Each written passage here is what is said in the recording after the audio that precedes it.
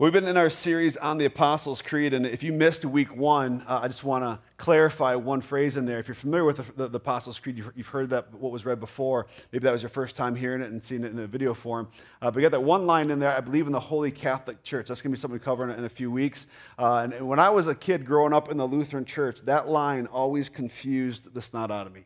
I was so confused. Why am I sitting here as a Lutheran kid growing up in a Lutheran church saying I believe in the Holy Catholic Church? Was there a battle and we lost and like this is our punishment? You know, we had to hold up a sign on a street corner, I believe in the Catholic.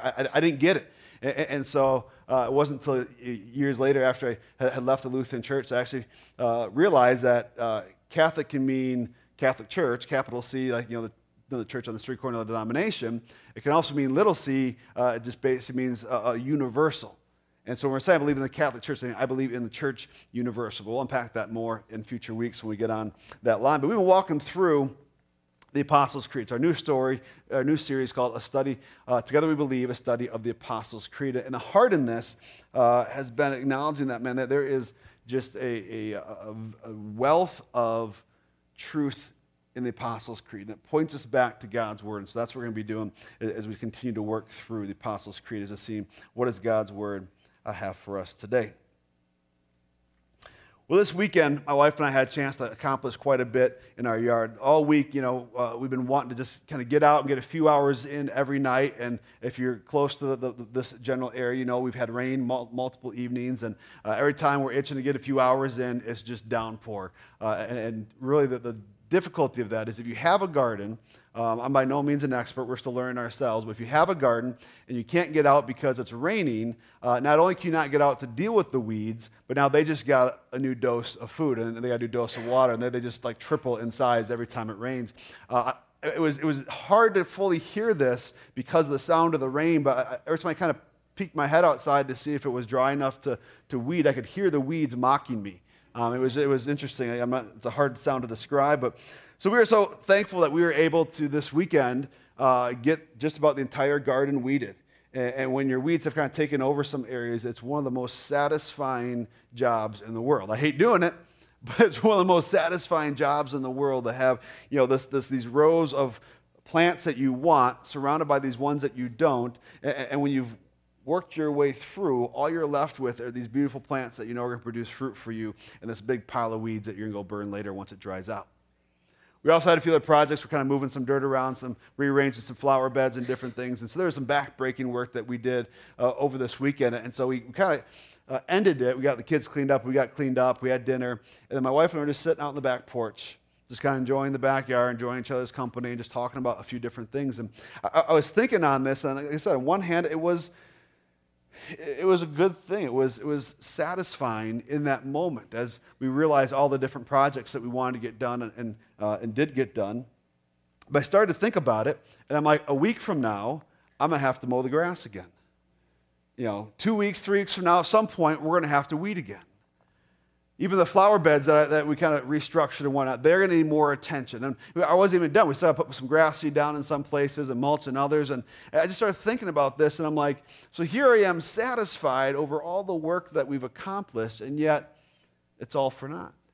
As we step back and look at the scope of this, in that day, in that moment, man, what a great thing to have done. But as we step back in life, man, this is going to take a lot more work to keep at this point. And if we don't put that work in, it's just going to wash away as if we weren't even there. You wait a couple of years, play this thing out, go a couple of years of not addressing it at all, and you wonder, was there ever a garden in this place? Because weeds will take it over and just overcome that area. And I was thinking about that. And it got me thinking about, what do we make of this life? You even think of your life as a whole, from beginning to end, and do you leave a mark, or have you left a mark? Will you leave a mark on this world? If you have, how many generations before it's forgotten? I know my parents, I know my grandparents. I've heard stories of my great-grandparents. I never got a chance to meet them. I can't go much further past that. My aunt was big on genealogies, and she's really unpacked our family history, and so she can pull out all kinds of newspaper articles and clippings and kind of trace back that family lineage. But to truly know all those individuals and to know the mark that they left on this world is getting more and more difficult. And so I thought about that for myself. Like, so what does that look like in this world? Is there a purpose if it all eventually washes or wastes away? And I got to think on it. I'm like, well, fortunately, this world isn't the end of it. Once this world comes to an end, once my time on this earth comes to an end, that this isn't the end of it. But that there's a creator in heaven who desires to be in relationship with me and desires to be in relationship with you, desires to be in relationship with his creator. And as I got to think on that more, I'm like, well, shoot, this is exactly what we're talking about today in our next chunk on the Apostles' Creed. And so if you've ever wondered that, well, what's the value in this life? Every day I'm just kind of putting this grind in, whether it's in your job, in the workplace, or there's a project you're tackling.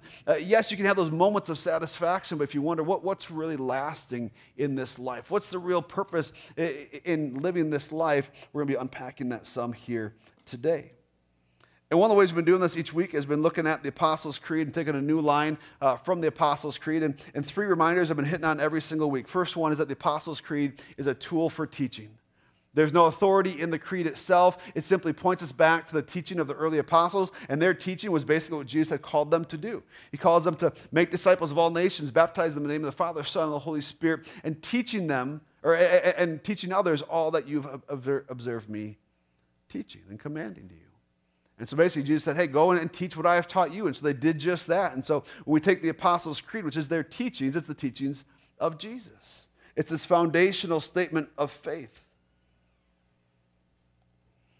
We can look back to some we've covered already. We start with, I believe in God the Father Almighty, creator of heaven and earth. And again, as you remember, it's a tool for teaching who our God is. And we see that our God is near, like a father. He's personal. He's close. We talked about how in our lives there's ways that we can go against the will of God. Scripture called that sin. There's ways we can go our own way over God's way. And imagine it kind of running away from home. If God has said, hey, this is who you are, this is your home, and you say, you know what, I'm not interested in you, God, and I'm going to run and book the other way. We can run for years and years and years and hundreds of thousands of miles. And in any other situation, to get back home, you'd have to turn and make that trek back. But in our relationship with God, the second we turn it and say, hey, I want to come back, God's right there. He's been with us the whole time. We say he is a loving Father who is near because this line, I believe in God the Father, Almighty, creator of heaven and earth, it teaches us something about who God is, that he is a Father who is close. It also reminds us that he is Almighty God, creator of heaven and earth, that he is boundless, that he is limitless. As we think about the universe, as we lay under the stars at night, imagine, if you've been camping before, we can get away from the cities and away from the light pollution. It's a clear night without a cloud in the sky. You can just see the depth of the stars in the sky. Then you stop and think about, I'm laying on this big giant rock and I'm only seeing the stars in front of me, but these are happening all around the earth, that they could see this immense amount, this universe, and to know that God is the one who created that God is the one who set its boundaries, who set its limits, who set its constants as far as how different things work. And man, we see our God is immense. Our God is powerful. So it's a creed that helps to teach us who our God is. Last week we looked at how we believe in Jesus Christ, his only Son, our Lord, and we can see how Jesus is both the Son of Man, meaning he was fully human, but also the Son of God. Jesus Christ, his only Son, our Lord. Jesus was with his disciples, and he asked them, who do you say that I am? And they said, well, here's what everyone else is saying. Who do you say that I am? And Simon Peter speaks up, and he says, I believe you are the Son of God. If you remember, we unpacked that. Jesus actually said, who do they say the Son of Man is? He's acknowledged that he's standing before them in the flesh, saying, who do people say that I am? Am I just another person? You've seen what I can do. You've heard me teach what I'm teaching. And that's what Simon Peter says, you're the Son of God, our Lord.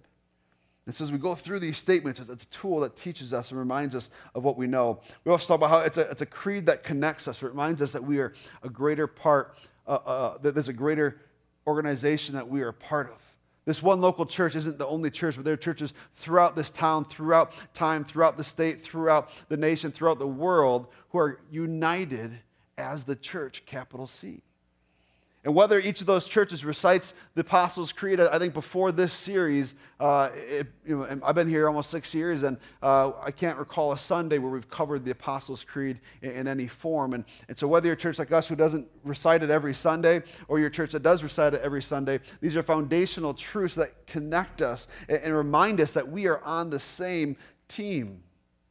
One of the ways this plays itself out is how we partner together with the local church.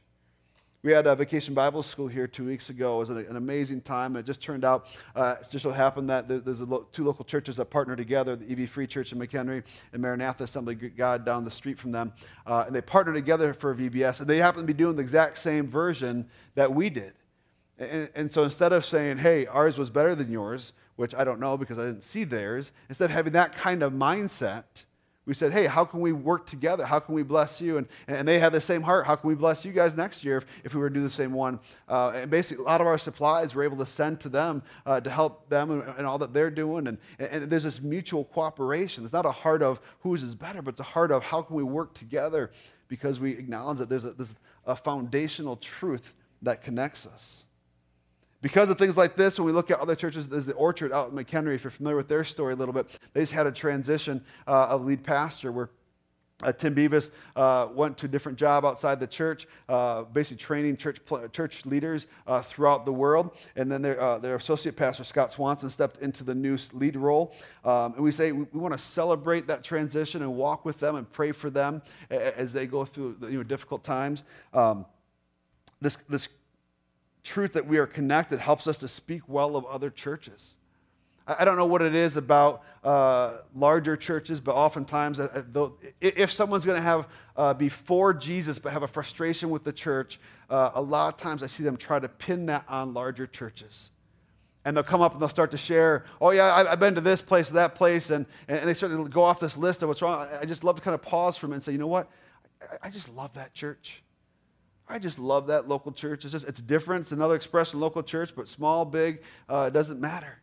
If we're making much of the name of Jesus, and we are connected in these beliefs. And so if it's that local large church, man, we love them too. And LifeSpring in Spring Grove, they just acquired 22 acres off of Route 173. And this weekend, they had kind of a prayer walk over their property. We can celebrate that with them. We can celebrate how God is moving in other towns and get excited about that as well. All this is possible because we are united in Jesus. And this creed reminds us of that we're not the only ones who believe these statements. We're not the only ones who would stand on this truth, but there's other churches throughout. And then we also said that the Apostles' Creed serves to reaffirm our foundation. That it doesn't take much to get knocked off of our foundation, right? It doesn't take much. You get that one phone call, and all of a sudden your whole next steps are unclear, are shaky. Whether it's something, going through a significant loss or health issue, whatever it is we go through these different things that make us, lead us to a place of questioning everything. And being able to have something like this reminds us of what we know to be true. Whenever we acknowledge things like Jesus is Lord and make these statements, it helps to reaffirm our foundation because a question comes up, right? Whenever we say Jesus is Lord, well, is that who my Lord is? Am I living with Jesus as my Lord? Who am I chasing after? Who am I submitting to? Or am I pursuing other things and putting other things in place of Lord in my life? Maybe it's a pursuit of things or a pursuit of comfort. Or is it Jesus, who is God? We talked about last week this picture of sea turtles, right? How scientists were finding that there's so much light pollution along the shores where these sea turtles were laying their eggs, that when these baby sea turtles were hatching, they believe that the prevailing thought is they believe that they're just kind of ingrained in them to look for the brightest light and then swim to that, because that would typically be the sun reflecting off of the moon, reflecting off of the water. And so they would see the moonlight on the ocean, they'd be drawn to the ocean where there's their best chance at life and safety and all that they need to live. But there's so much light pollution in these areas that they're seeing them kind of get detoured, and they're going away from the ocean. They're going towards the cities, and they're looking for any body of water, and they end up in pools, and they end up being eaten by predators or just dying from sheer exhaustion because they can't make it to the sea. They're chasing after all these false lights, these artificial lights, instead of the one true light that's going to bring them life. And maybe we're doing that in our own life. We're finding ways that, hey, we say Jesus is Lord, we say that we want to follow him, but the truth of the matter is maybe there's other things we're pursuing in our life. And so when we have things like the Apostles' Creed, it can help to reaffirm our foundation. We kind of get off direction a little bit. It can help kind of bring us back on.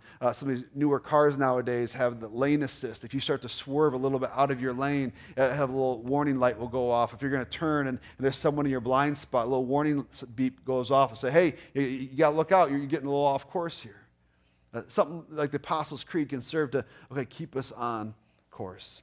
And so those are some of the three reasons we keep talking about why we're walking through this series, why we're even looking at the Apostles' Creed, but we're ultimately going to look at God's Word as we unpack each of these different topics. So today we're going to continue.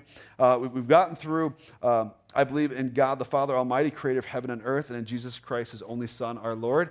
The next couple weeks is going to unpack a little bit more about what we believe to be true about Jesus. And so we say here, I believe in Jesus Christ, his only Son, our Lord, who was conceived by the Holy Spirit, born of the Virgin Mary, suffered under Pontius Pilate, was crucified, dead, and buried. And so that's what we're going to tackle this morning. Actually, I'm going to break that up into two chunks. The first one we'll look at here is who was conceived by the Holy Spirit, born of the Virgin Mary. Because these two chunks of this line almost serve as bookends to the life of Jesus on this earth, where he was conceived, he was born, and then up until his death. Those who know the end of the story know that there's more that takes place after that, where he overcomes death, rises from the grave, and then eventually ascends into heaven. But we'll cover that more in coming weeks. But as for today, we're going to look at from birth to death, the story of Jesus. So he was conceived of the Holy Spirit, born of the Virgin Mary. Now, this is the first mention of the third part of the Trinity. That we serve a triune God. We've already hit on that briefly. We believe in God the Father, God the Son, and now here's mention of the Holy Spirit. We're not going to unpack that too much today because a later week we're going to be talking about I believe in the Holy Spirit, and so we'll unpack that a little bit more there. But again, we see the Father, the Son, and the Spirit working together for one goal, one purpose. So conceived by the Holy Spirit, born of the Virgin Mary. If you've got your Bibles with you, go and open them up to Luke chapter 1. Luke chapter 1. We're going to have a little bit of it's not quite Christmas in July, it's June still, but we have a little bit of Christmas in June. Looking at some of the Christmas story, the birth story of Jesus. See, Matthew and Luke have most of the what you'd be familiar with the Christmas story. Luke goes in the most depth, and so we're kind of unpack some stuff there, but Luke chapter 1 is where we're going to be here in a moment. We have Mary who is betrothed to Joseph, and she was found to be with child. And so Joseph sought to part ways, and all of a sudden, an angel, Gabriel, had already prepped Mary to say, here's what's going to take place, here's what's going to happen. And so this, while it's still, I'm sure, a little bit of a surprise, it wasn't a full-on surprise for her that she wound up pregnant, because the angel said this was going to happen. That when Joseph finds out, he's like, okay, I'm going to kind of part quietly from you. And then Gabriel speaks to Joseph and says, hey, no, this is God in this, and stay with Mary. And so he does, and they continue on, and the rest is history. What's interesting, before we kind of unpack this, the Christmas story has become very commonplace in our American culture, right? There's Christmas movies, and there's all kinds of different resources out there, and sure, sometimes they don't quite get it right, but the basic Christmas story has become very commonplace. That's not a bad thing, but it comes to this place of being very familiar. And what's interesting, something that I find we do often, is if something becomes familiar, we fool ourselves into thinking that we have it mastered, or we fool ourselves into almost lessening whatever it is that we've now familiarized ourselves with, as if somehow the fact that we can get it all used to it, that somehow makes it less. And so I encourage you to see that there's still something pretty amazing in this story. So let's review the details. You have a virgin who's told she'll be with child.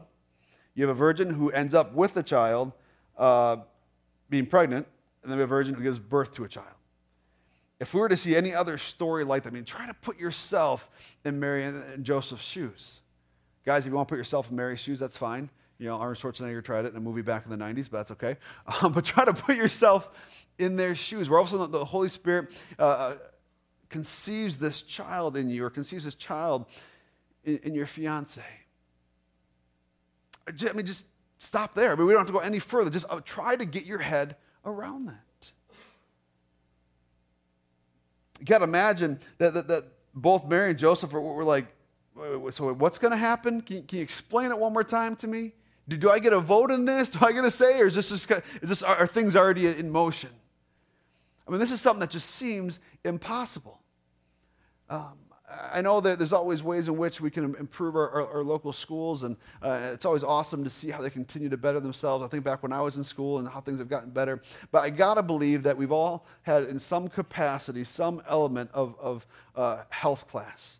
We learned how the human body works, and you learned how babies are made, and you went through all that. If there's any little ones here who haven't learned that lesson yet, parents, my apologies. There might be some questions that come after all this, but every time I've had any kind of lesson along there, never once has it been, okay, so you have a woman, and you have the Holy Spirit, and then you have a baby. That story was never told, right? You have some stuff that comes from the woman, the egg. You get some stuff that comes from the guy. They get together, and all of a sudden, life begins. Never was there this, well, you just got one player, and then the Holy Spirit does some work. And so this is already a different situation, a different story playing itself out. We can see what's Mary's response to all this. Luke 1, 34 and 35. And Mary said to the angel Gabriel, "How will this be since I am a virgin?" She's just been told that you will be with child. "How will this be since I am a virgin?" And the angel answered her, "The Holy Spirit will come upon you, and the power of the Most High will overshadow you. Therefore, the child to be born will be called Holy, the Son of God." And the angel also goes on to say, "And your cousin Elizabeth, who's older in years, guess what? She's pregnant too." God's just, it's almost like an Oprah thing. You get a baby, and you get a baby, and you get a... We have seen that in different cycles at Meadowland here. I don't know if it's something in the water or the Holy Spirit going on, but we're due for one too. So just to forewarn you, we're due for our next wave. So Mary asked, how can this be? I mean, a totally valid question. Again, I don't know what her upbringing was, what her schooling was, but again, she realizes, hey, that this is not how babies are made. How can this be? And while Gabriel explains the major points, and he says that, hey, your cousin's preggers too and all that, and kind of puts everything in perspective for Mary, because she's trying to figure out what's going on. And you get this line here in verse 37 that Gabriel says. It's so easy to miss. It's so easy to tuck this verse away into the Christmas story and say, well, that's how a virgin had a baby, and never let it truly just kind of marinate over your life, the truth of this statement. Gabriel says this, Luke 1:37, "For nothing will be impossible for God." For nothing will be impossible with God. Do you ever feel overwhelmed in your life? You're at the end of your rope. There's a whole expression of, burning the candle at both ends, and you're running out of energy, and you just feel overwhelmed. Maybe it's just a momentary thing, or maybe you're in a season of feeling overwhelmed. Maybe you just received some game changer news.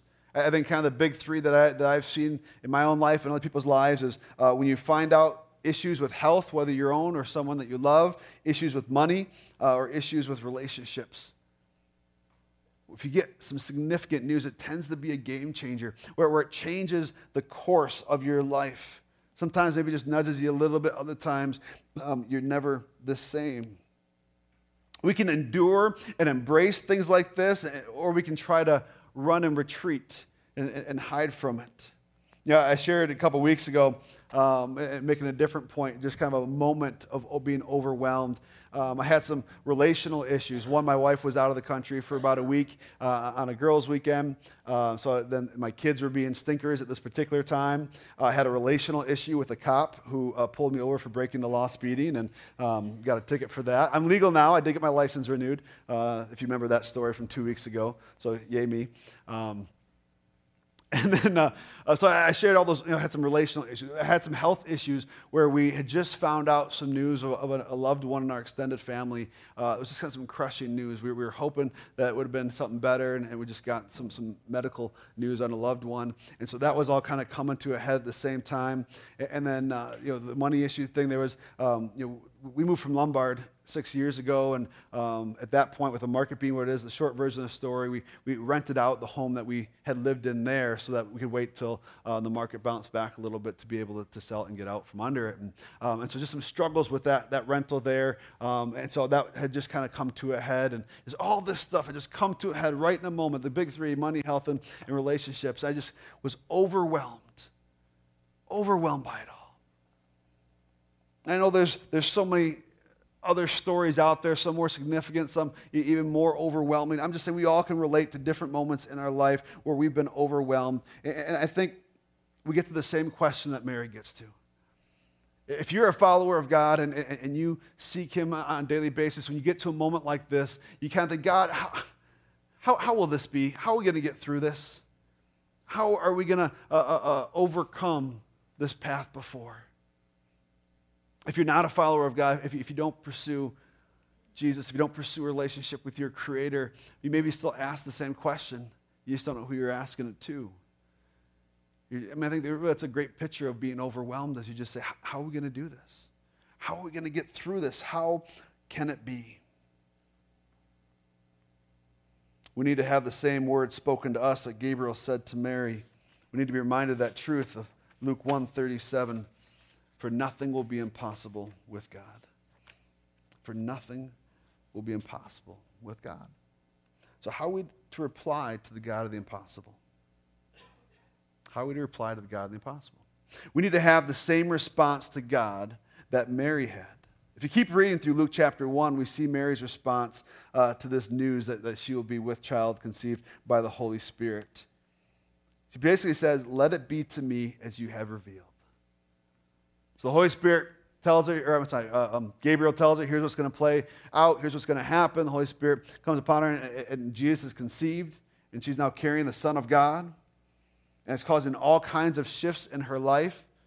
Relationally, she has issues with Joseph now until Gabriel steps in and says, don't worry, Joe, this is legit, stick with your wife. Relational issues, I'm sure, with extended family. While on one hand, she can connect with Elizabeth, who's got her own miracle as God gave them a child in her old age. You got to imagine the town's kind of a buzz. Oh, we see Mary's pregnant before her and Joseph have gotten officially married. They kind of had an official engagement, and then you went to marriage. And she's pregnant, and they're saying it wasn't Joseph. They're saying it was God. Easy, cop out, kind of thing. And so she's getting judged, I'm sure, and facing all that. And there's all this change going on in her life, and she has this phrase, this response of, let it be as you have said. Whatever you ordained, Father God, however you will it to be, I'm with you, is what we see her saying. What a beautiful response to the God of the impossible. Because I think so many times when we get overwhelmed, here's what we want God to do. We want God to remove the roadblocks and the things that are in front of us that seem insurmountable. We want God to take them away. When we're having a difficult day, a difficult season of life, and there's things that we can identify. God, can't you just take the cancer away? God, can't you just fix this relational issue? Can't you just help this person, man, to reconcile with me? Can't you just help me uncover some money? I hear those stories, people who just go out and they'll see a check in the mail. Can I have one of those stories? And then can it be a lot of zeros? We want God just to come and just take these roadblocks away. But see, I think the heart where we say, let it be to me as you revealed, isn't one of, God, remove what is overwhelming me. But it's one where we follow wherever He may lead. It's not a question of, will God remove what overwhelms us? But it's will we follow our God through it? I don't know, again, what your upbringing is and your experiences with health class, but your average pregnancy lasts 9 months, and your average child lasts forever. And so this wasn't a momentary roadblock for Mary. But this is something that was going to be a complete game changer for her. And she says, God, let it be to me as you have said. She was willing to say, God, I will go your way. I will follow you through this. And that gave her a footing on the God Most High, a firm foundation to be able to go through her days, even though some of the difficulties were still there, even though there's still a journey to walk and hard days to work through. She was able to do it because she followed her God instead of waiting for him to remove all the issues ahead of her. God's plan has been, from the beginning, to be in relationship with his creation. That's been his plan, to be in relationship with his creation. He creates the world. He creates the Garden of Eden. He creates man in his image. He puts mankind in the garden, man and woman, puts them both together, and he joins them. We see in Genesis where God walked through the garden with Adam and Eve. What a beautiful picture of relationship with your Creator. Hey, let's go for a walk with God. And he would physically show up, manifest himself there, and he would be with them in the garden. We see this beautiful picture, but then all of a sudden, we decide to go against God. He says, just don't eat of this one tree, for you will die. Whoa, did God really say that? Is this really the tree? Maybe it was that tree over there. Well, let's find out. Let's do what we want to do. And sin enters the picture. Disobedience, where we go our way instead of God's way. And from that point on, there was this division between us and God has been doing all kinds of things to remedy that. We see in the Old Testament, the reason they would do, so he calls Abraham and creates his own nation from Abraham's line. And the whole point of the Israelite nation, the Jewish nation, was to make himself known amongst all people, to bless this group to be a blessing for all, that all will be blessed through the Israelites, through the Jews. And we see how that story plays out in Jesus. But even before we get to Jesus, that there's an issue of sin still. And how do we remedy that? And that's why you have these sacrifices where they would sacrifice different animals, and that sacrifice would pay the price of their sins. But that was a temporary solution. And knowing this, God says, I still want to be in relationship with my people. And so I'm going to send my son, Jesus, to live a perfect life and to give up his life as the Lamb of God, as a perfect substitutionary atonement for the sins of mankind.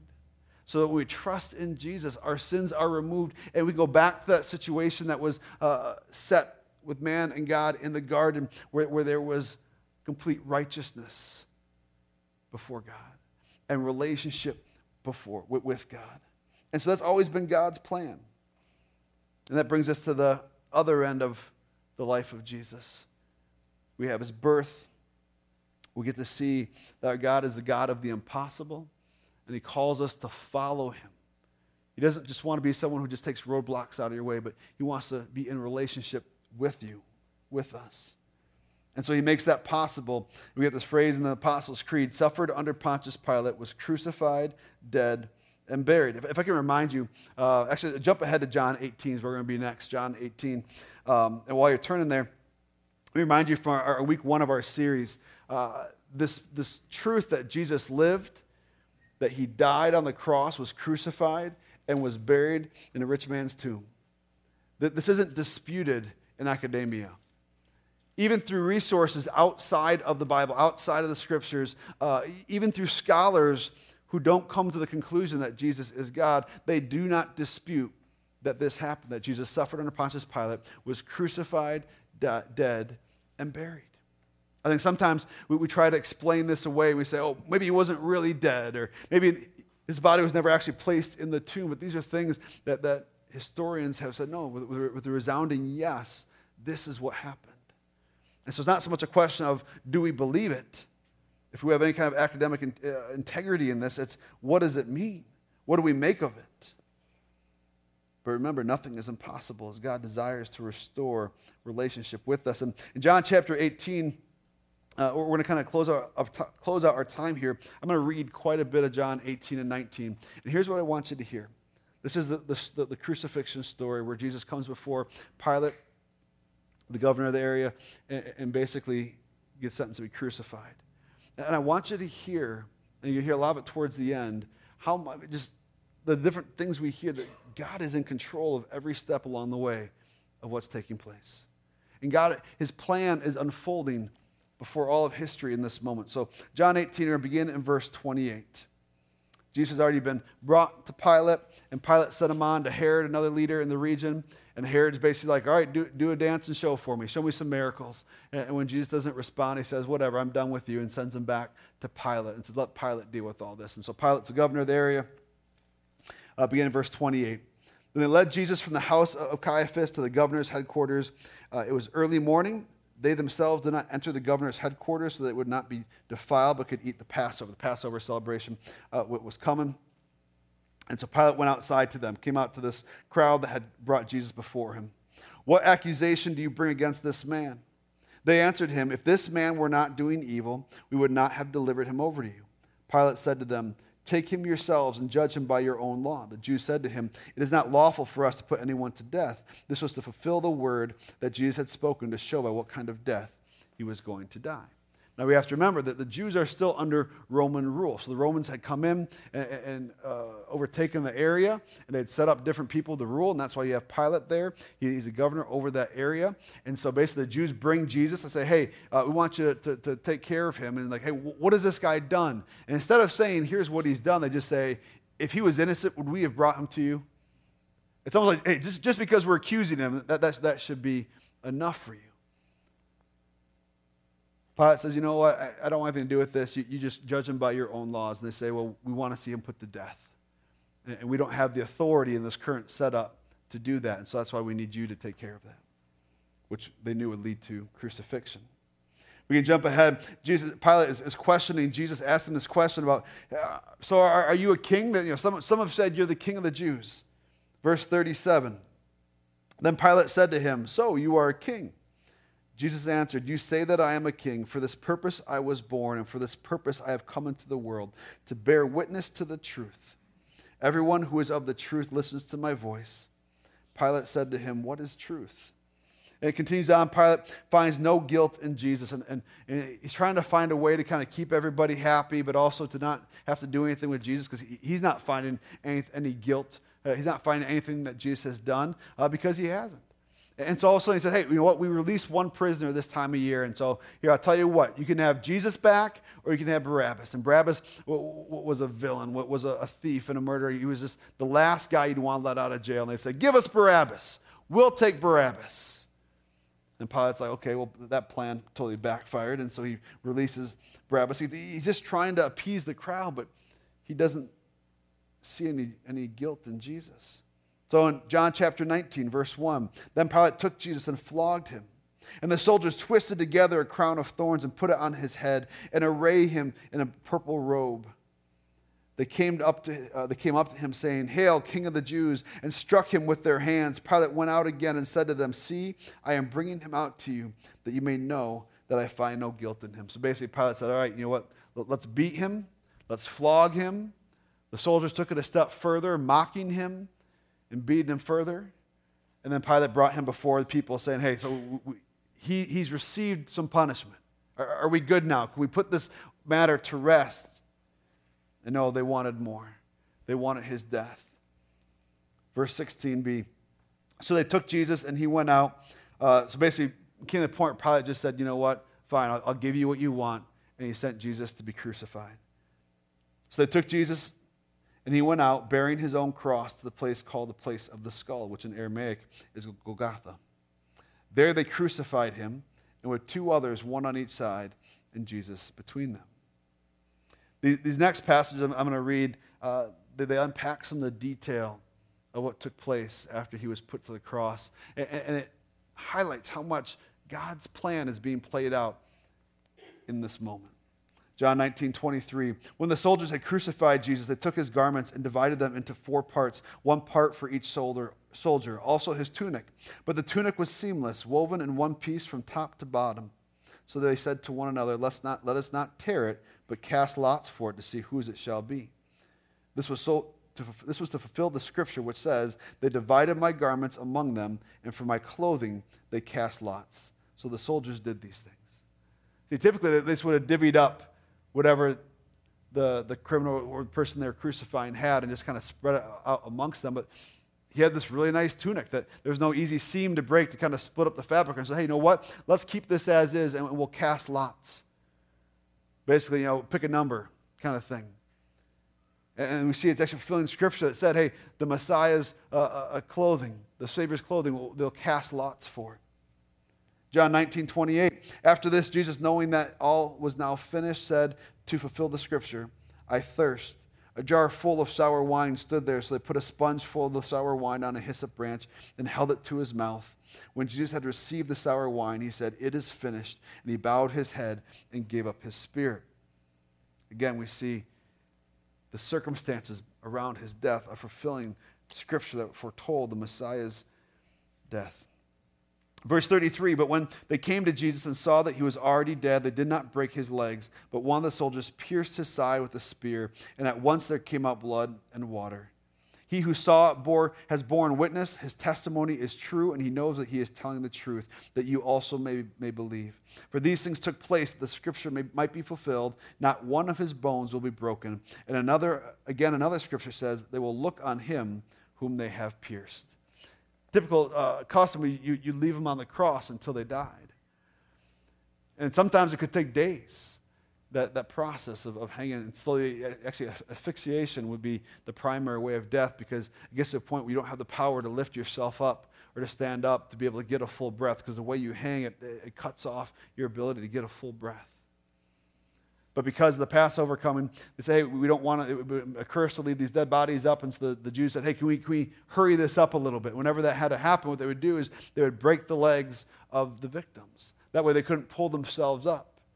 And so they do that to the two on Jesus' sides, and they get to Jesus, and they're about to, and they realize, well, hang on a sec, he's already dead. And to confirm that, they put a spear in his side, and it says blood and water flow out, which actually is what you'd expect medically for someone who died through those means. And we see both the fact that his legs were not broken and that his side was pierced, again, fulfills prophecy. Fulfills Old Testament Scripture that said this is what's going to happen. I spend so much time as I unpack all this because we need to see that this has been God's plan all along. He has known this is what was going to happen. He orchestrated it. He is the God of the impossible, and he has made a way for us to be made new through Jesus. He was fulfilling this plan all along. See, none of us are righteous. None of us are righteous. I think sometimes we see the disciples and we think, man, those are the good guys, and they walked with Jesus, and then they became the apostles, and they helped plant the early church, and that's all true, that's all amazing stuff. But we also need to remember their backstory. These were the rejects. They didn't quite cut it in school and the religious studies, and those who did would have gone on to be taught under a rabbi, but these guys were out fishing. They took up the family job because they couldn't cut it in the religious school. And so you have some of those guys there. You have a tax collector, Matthew.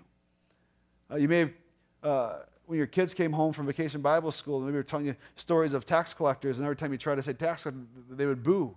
Because they're telling the story about basically imagine an occupying force coming in to your town, and then one of your own neighbors, one of your own people, pays for the right to tax you, to give those funds to the occupying force, and on top of that, can tax you more than they're allowed and take the extra for themselves. That's what a tax collector was. And Matthew was a tax collector. And so these people who sold out their country, yet God is making them righteous. It doesn't matter what we have done, how far we have gone. Jesus has offered to all of us. We have all fallen short of the glory of God. None of us are righteous. But the good news of Jesus is that when we trust in him, that death on the cross that we just read about was a sacrifice of an innocent man who was fully man and fully God, who gave up his life so that we could be righteous, so that we could be made clean. That was what the animal sacrifices were in the Old Testament, where the blood of that animal paid the price for their sin. Jesus is the ultimate Lamb of God. So we trust in Jesus.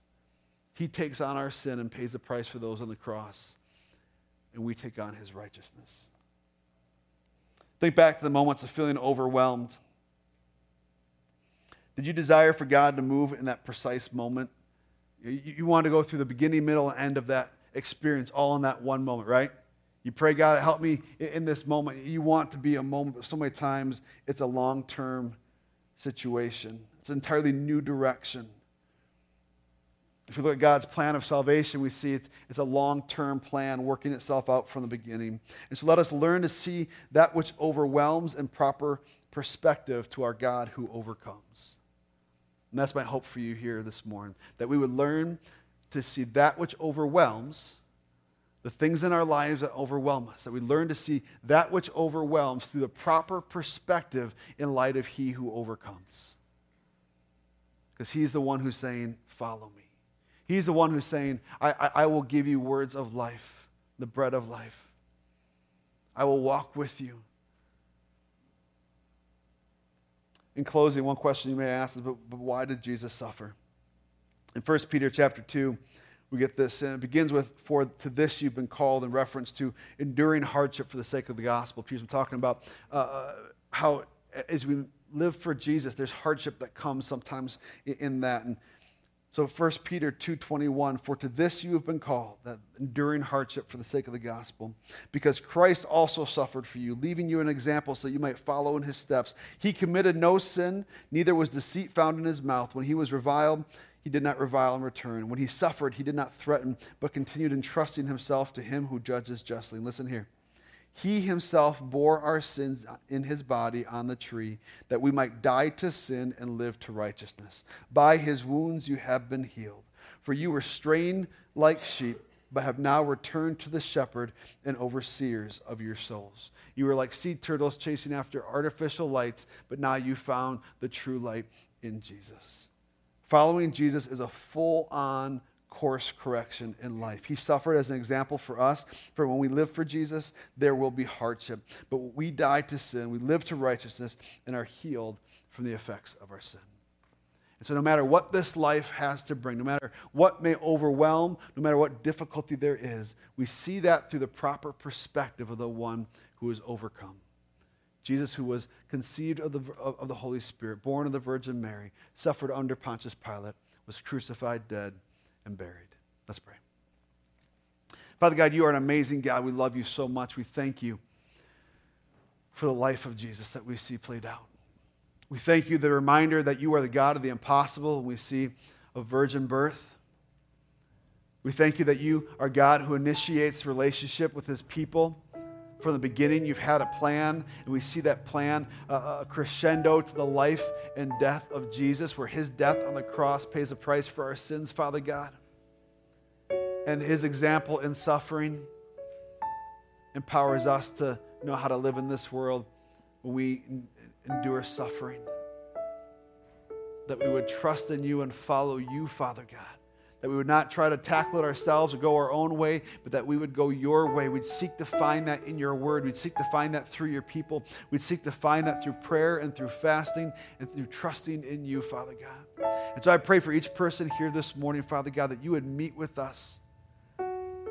Whether small things that we're going through right now or earth-shaking things that shake us to our core. Whatever overwhelms right now, Father God, I pray that we would see you afresh. It would be reminded of what we know to be true, that you are the God of the impossible, that you desire to be in relationship with us, and you have made a way for us to be in relationship with you through Jesus. So we receive you, Lord Jesus, as Messiah, as our Lord and Savior. We thank you, Holy Spirit, for the work that you do. And Father, we surrender our lives to you, looking for you to set the course and direction of our lives. And in all this, we say, like Mary said, let it be as you've said, Father. We will follow you. In your name.